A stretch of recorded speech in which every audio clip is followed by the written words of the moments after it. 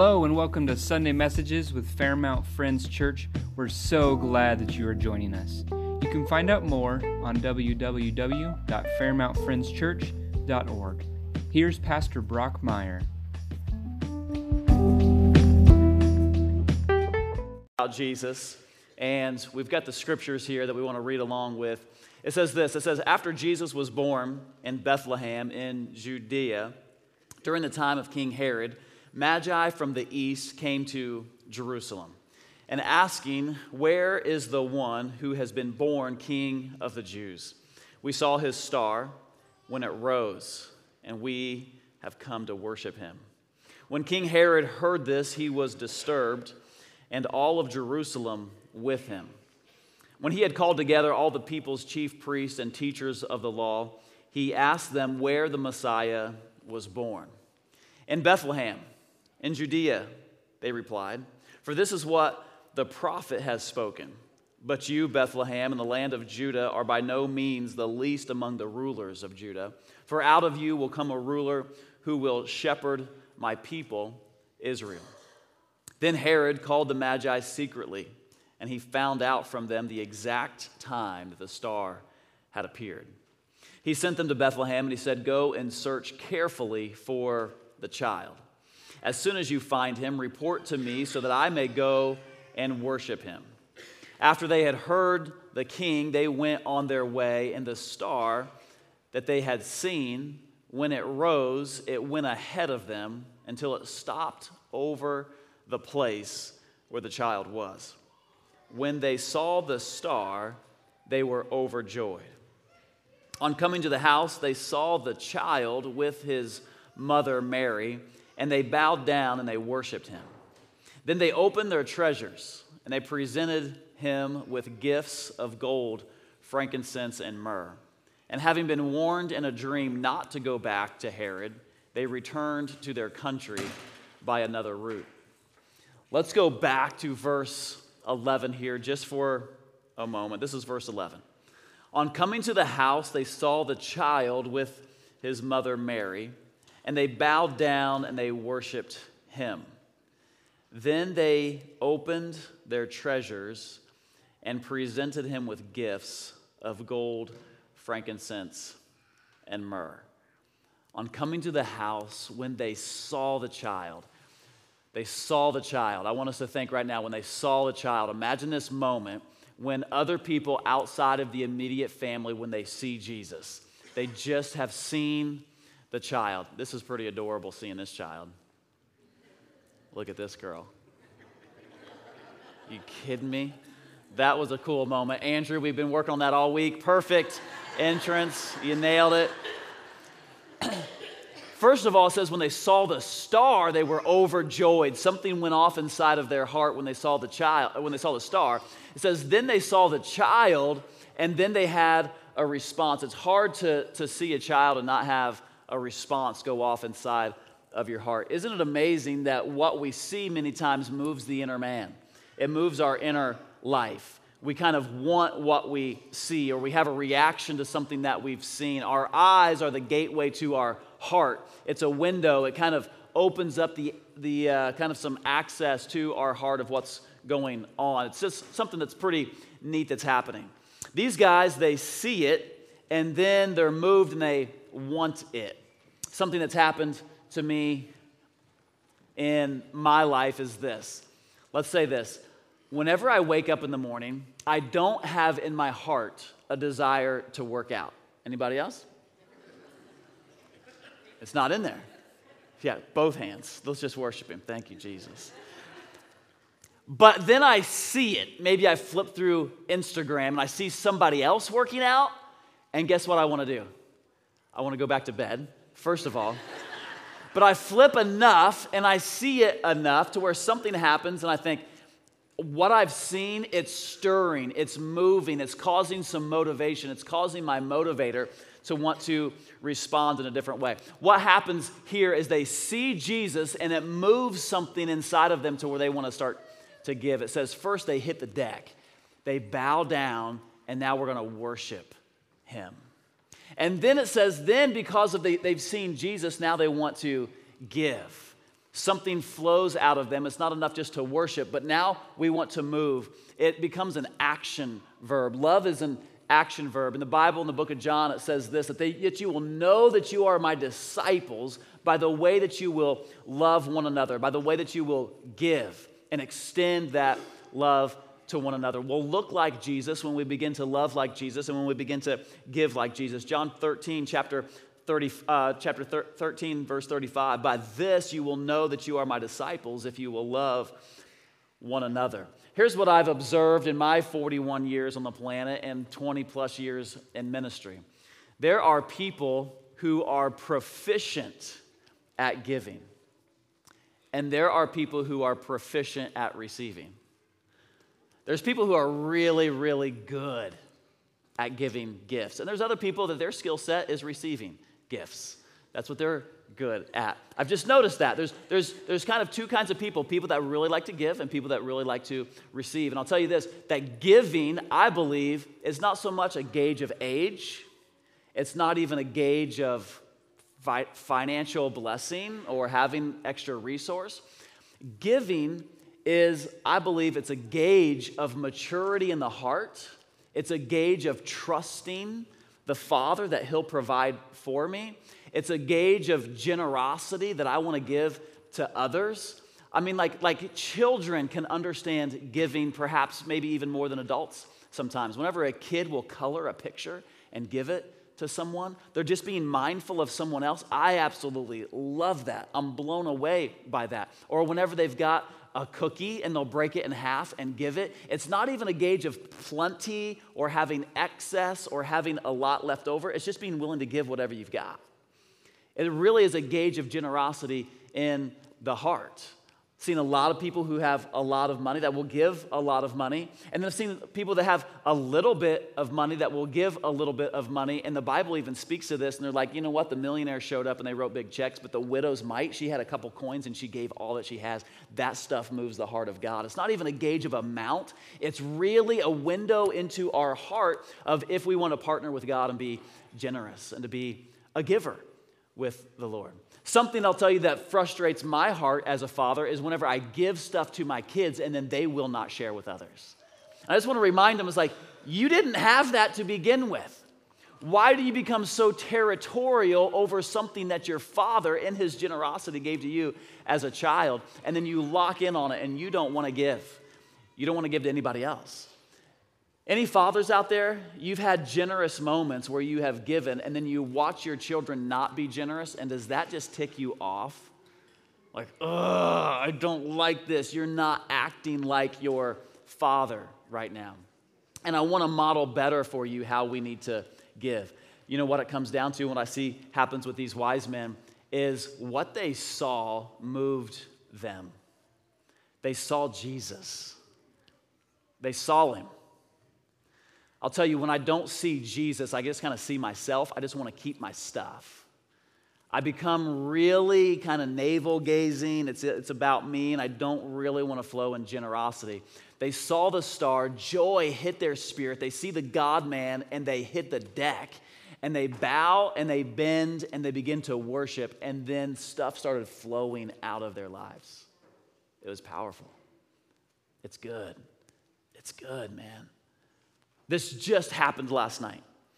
Nora had a special snack. I forget what it was. And she's eating it, and Ronnie says, Nora, can I have some? And Nora says, no. And Ronnie's like, Dad, Nora's not sharing. You know what my response was? Ronnie, do you remember the time? Well, yeah, I remember that, but I thought that you wouldn't, bring it back up. I thought you weren't going to remind me of my weakness, and whenever I was a bummer, why is that leveraged against me? She didn't use the word leverage yet. I can't wait till she learns that word, but I'm going to teach her.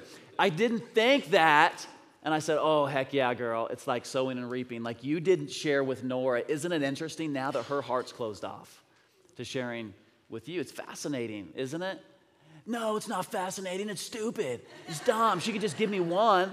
I'm like, yeah, she should. And Nora, I wish that you would. Even when other people aren't awesome to share with you, Nora, I wish that you would be awesome in sharing with your sister. Wouldn't it be cool if we just valued another to where we would share with each other? Something that moves me is whenever I'll maybe see like a little kid, they'll put a quarter in the offering plate. Isn't that cool? That's just cool, man. Like, they don't have a job, and yet they're giving. They just know, like, I just think that this is going to please the heart of God. I know that this is what I'm kind of my pleasing and acceptable gift of sacrifice to the Lord.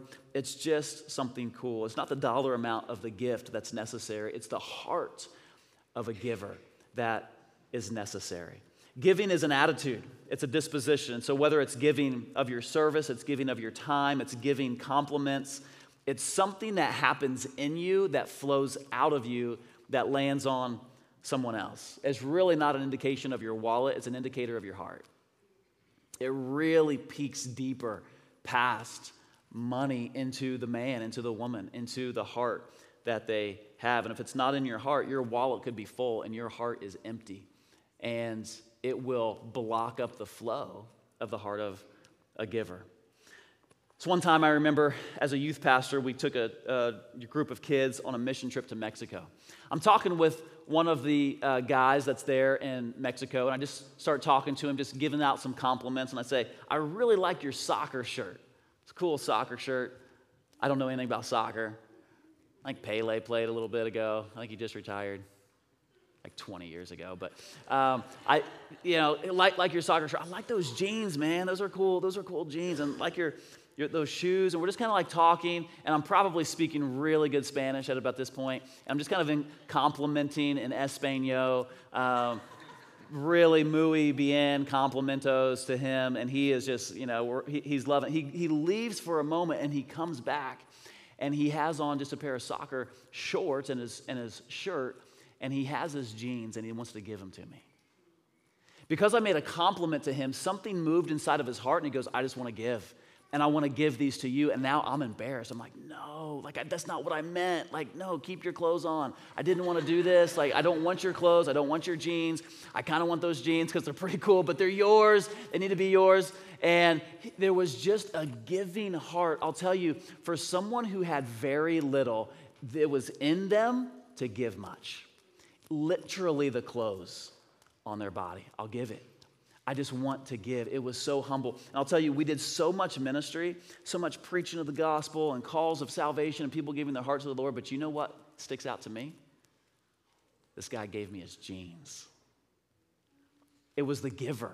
It was this heart that wanted to flow. It just was mindful of others. It just was thoughtful that perhaps somebody else. And it just stands out as this heart of generosity.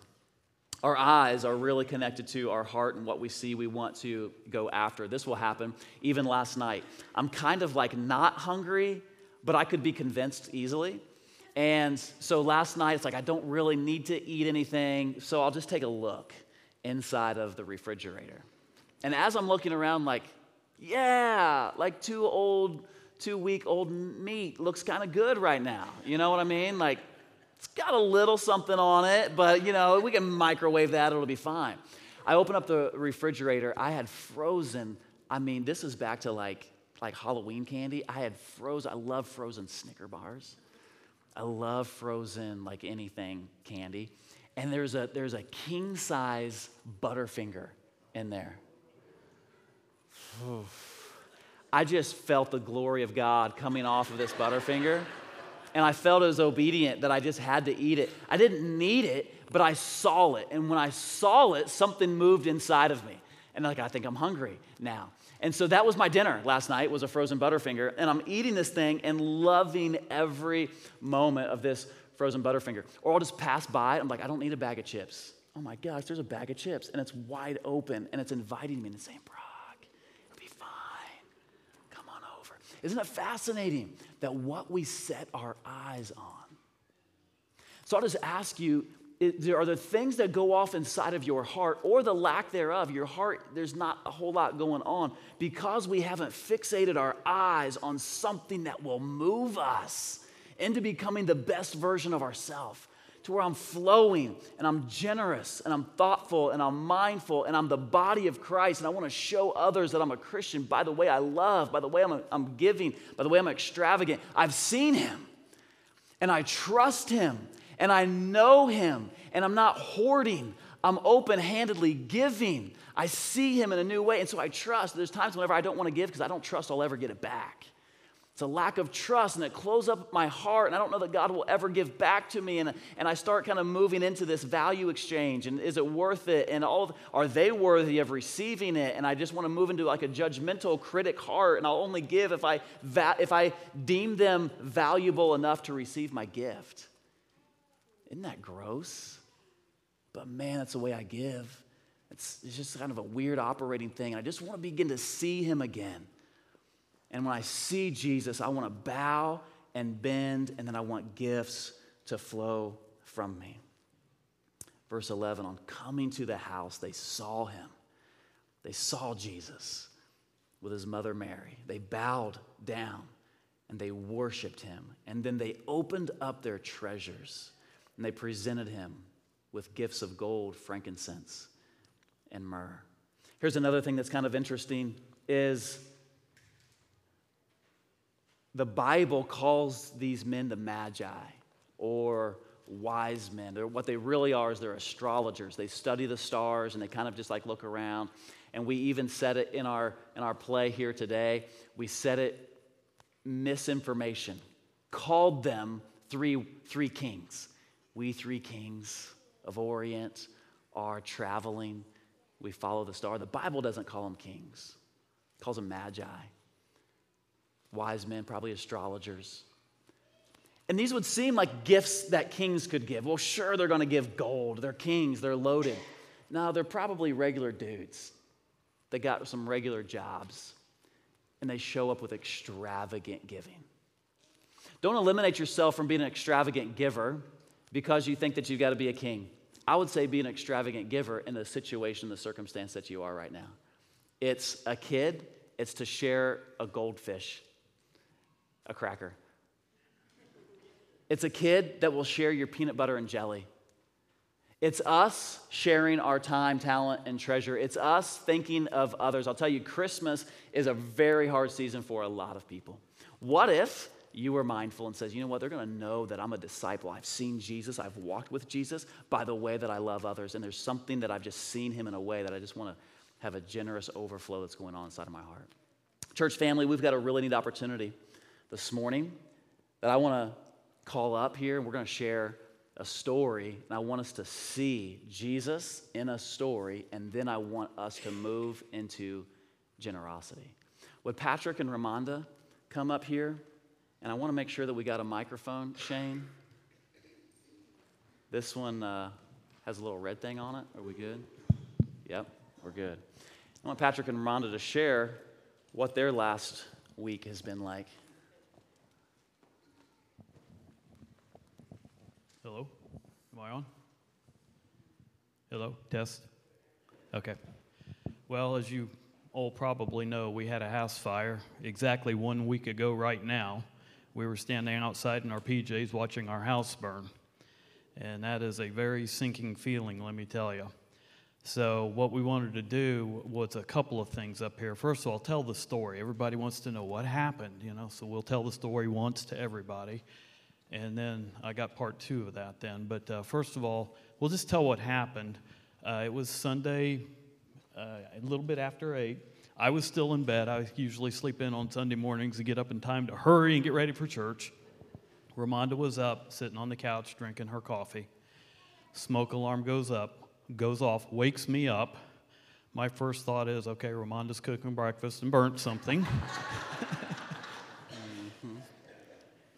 Keeps going off. I'm still laying there thinking, okay, maybe I got to get up and get the smoke alarm.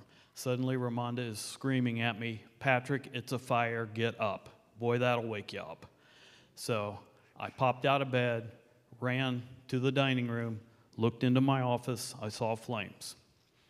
Two things that we do good, that we've always done good about fire prevention is we do keep smoke alarms going. We keep the batteries up to date, That made a big difference right there. It alerted both of us because Ramonda was unaware also.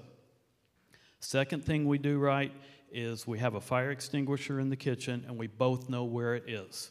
So that's what I did. I ran to the kitchen, I grabbed the fire extinguisher, I ran back to the office, kicked the door open, pointed, pulled the trigger, nothing. What we didn't do right was look at the gauge on the extinguisher. I looked at it, 0. Like, at this point, I'm like, Ramonda, we got to get out of here. So I ran to the bedroom, got my shoes, socks on real quick, grabbed a sweatshirt. Don't know why I didn't grab a coat. Had the presence of mind to open our drawer where we have a case of keys. We keep a basket there. I grabbed the car keys. Why I didn't grab the basket, I don't know. Should have. Grabbed the car keys. We ran out. I got the car out of the garage, left it running so we had a warm place to get to. And we stood there and watched our house burn. It was a really desperate feeling. I'm going to let Ramonda take over here because she wrote a text to her family in Texas. And when she read it to me, I was like, that's really awesome. I think you should tell the church what you wrote to them. This is in credit to the Fairmount Fire Department and how awesome they are. Aaron, I know you're back there. Do we have any other? Trent, any other firemen in the house? Who? Frank?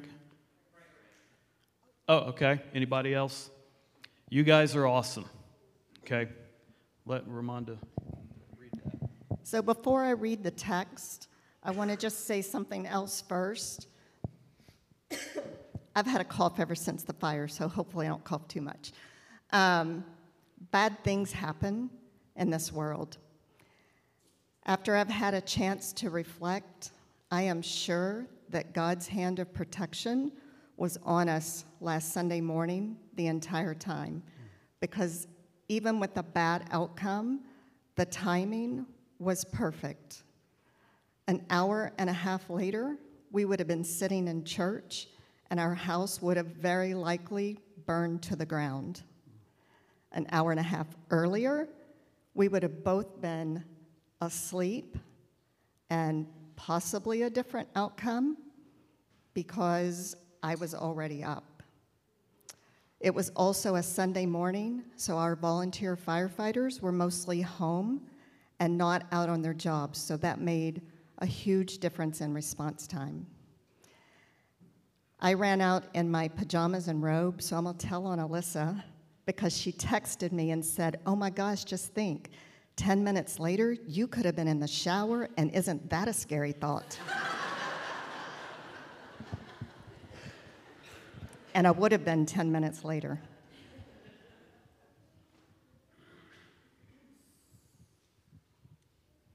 So here's the text that I sent to my family.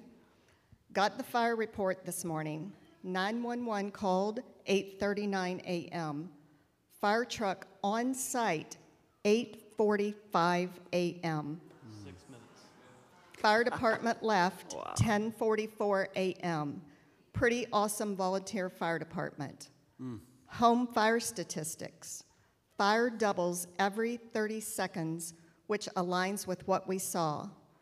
Assistant Fire Chief came by this morning and confirmed smoke damage more significant on second level, although no fire was there. 3 different fire departments came due to potential of engulfing house due to age. 22 total firemen. They are so awesome, they even moved 2 pieces of furniture, a china cabinet and a corner piece, away from the wall burning on the other side to keep from damaging them from water and poking the ceiling out. Who does that while in a smoke-filled room fighting a fire? 2 exclamation marks. So thankful. So I know we've had some changes in our fire department. Clint Jump is the fire chief now. Aaron Solms is the assistant fire chief. And I am here to tell you firsthand, they have our communities back. The judgment calls that they made and the leadership that they showed saved the structure of our home. And Clinton Powell, and I don't think Blaine's here today, is he? He didn't raise his hand. Those were the two, and I could have some of these details wrong, but I believe they were the two that were leading the attack of where the fire started. And then I believe they were also the two that went upstairs, and black smoke so thick they could not see, so they were sure there was fire upstairs, but there wasn't. And in an unfamiliar room, I don't know how they did that. So for all the firemen in the house, if you can please stand up and everybody acknowledge you, you are amazing.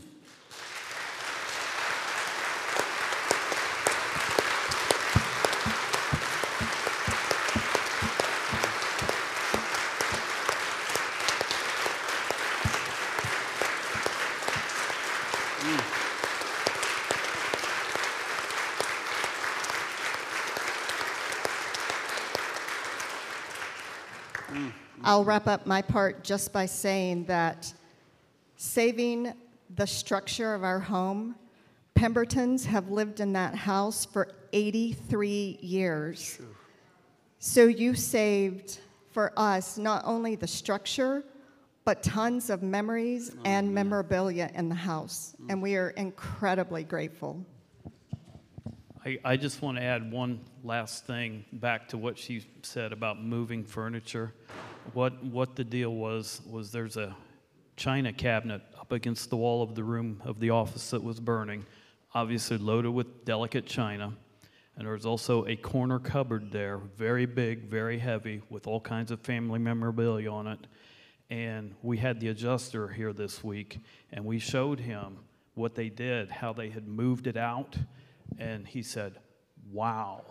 He said most firemen would have just thrown it out of the way. No regard for personal property there or whatever. So that truly was awesome what they did. So. Come on, that's amazing. I'll tell you, it's awesome to live in a community, is it not? Where people are mindful of you, people are thoughtful of you, they'll put to their own hurt, they'll sacrifice themselves and run into your situation. Church family, right now we're going to blow them away, and we're going to run into their situation. And more than anything, what they need is they need finances. They need finances to replace stuff. They need finances to meet their insurance deductible. They need finances to kick a lot of stuff into gear that's able to get them back into life. All of life looks different now, and it's probably not re-entering this home for at least 6 months to a year after all of the cleaning that's needed and that's required. And so here's what we've got happening. We've got a couple ushers, and we're gonna pass some offering plates, and we're gonna see Jesus the way that he ought to be seen. And he's generous, and he's good, and he's thoughtful, and he's mindful. And then we're gonna show that we're Christians by our love, and we're gonna love them extravagantly this morning, and we're gonna give to the Pemberton family. There's one other way that you can give. Here's a couple ways, but here's one other. Is their family has set up a GoFundMe page. Right here's the page. If you guys are interested in this page, you simply can just scan this QR code on your phone, and it'll take you right to their family's website on their GoFundMe. If you want to give to the church, you can give to the church, and then all of that money will then go to Patrick and Ramonda. Either way that you want to go. In that check memo, just put Pembertons, and we'll know where that money goes. And we're going to bless them. Right, church family? We're going to do it. We're going to bless them. We're going to show up. I mean, in the darkest hour of need, it's going to be a really awesome, fun family memory here. As we close out, and Greg, I'll have you come on up, Greg, to play the organ. I'm going to pray. Ushers, go ahead. Joe, yep. Thank you, guys. And I'm going to pray. And I want everybody to agree with me, all right, as we pray over them. Jesus, we're asking you right now, God, that you would just come in and that you would just love them up. Love up Patrick, Ramonda, be big, be strong in their life. We just pray for the spirit of peace in the midst of the chaos. God, that they would rest and trust in your goodness. And God, right now we're just asking that the weight of your goodness would just fall upon them, that they would be blown away by your goodness, by the generosity of your bride and a church family. And we do just honor that. We do just celebrate that today, Lord. In Jesus' mighty name, all of our church family said, amen, amen.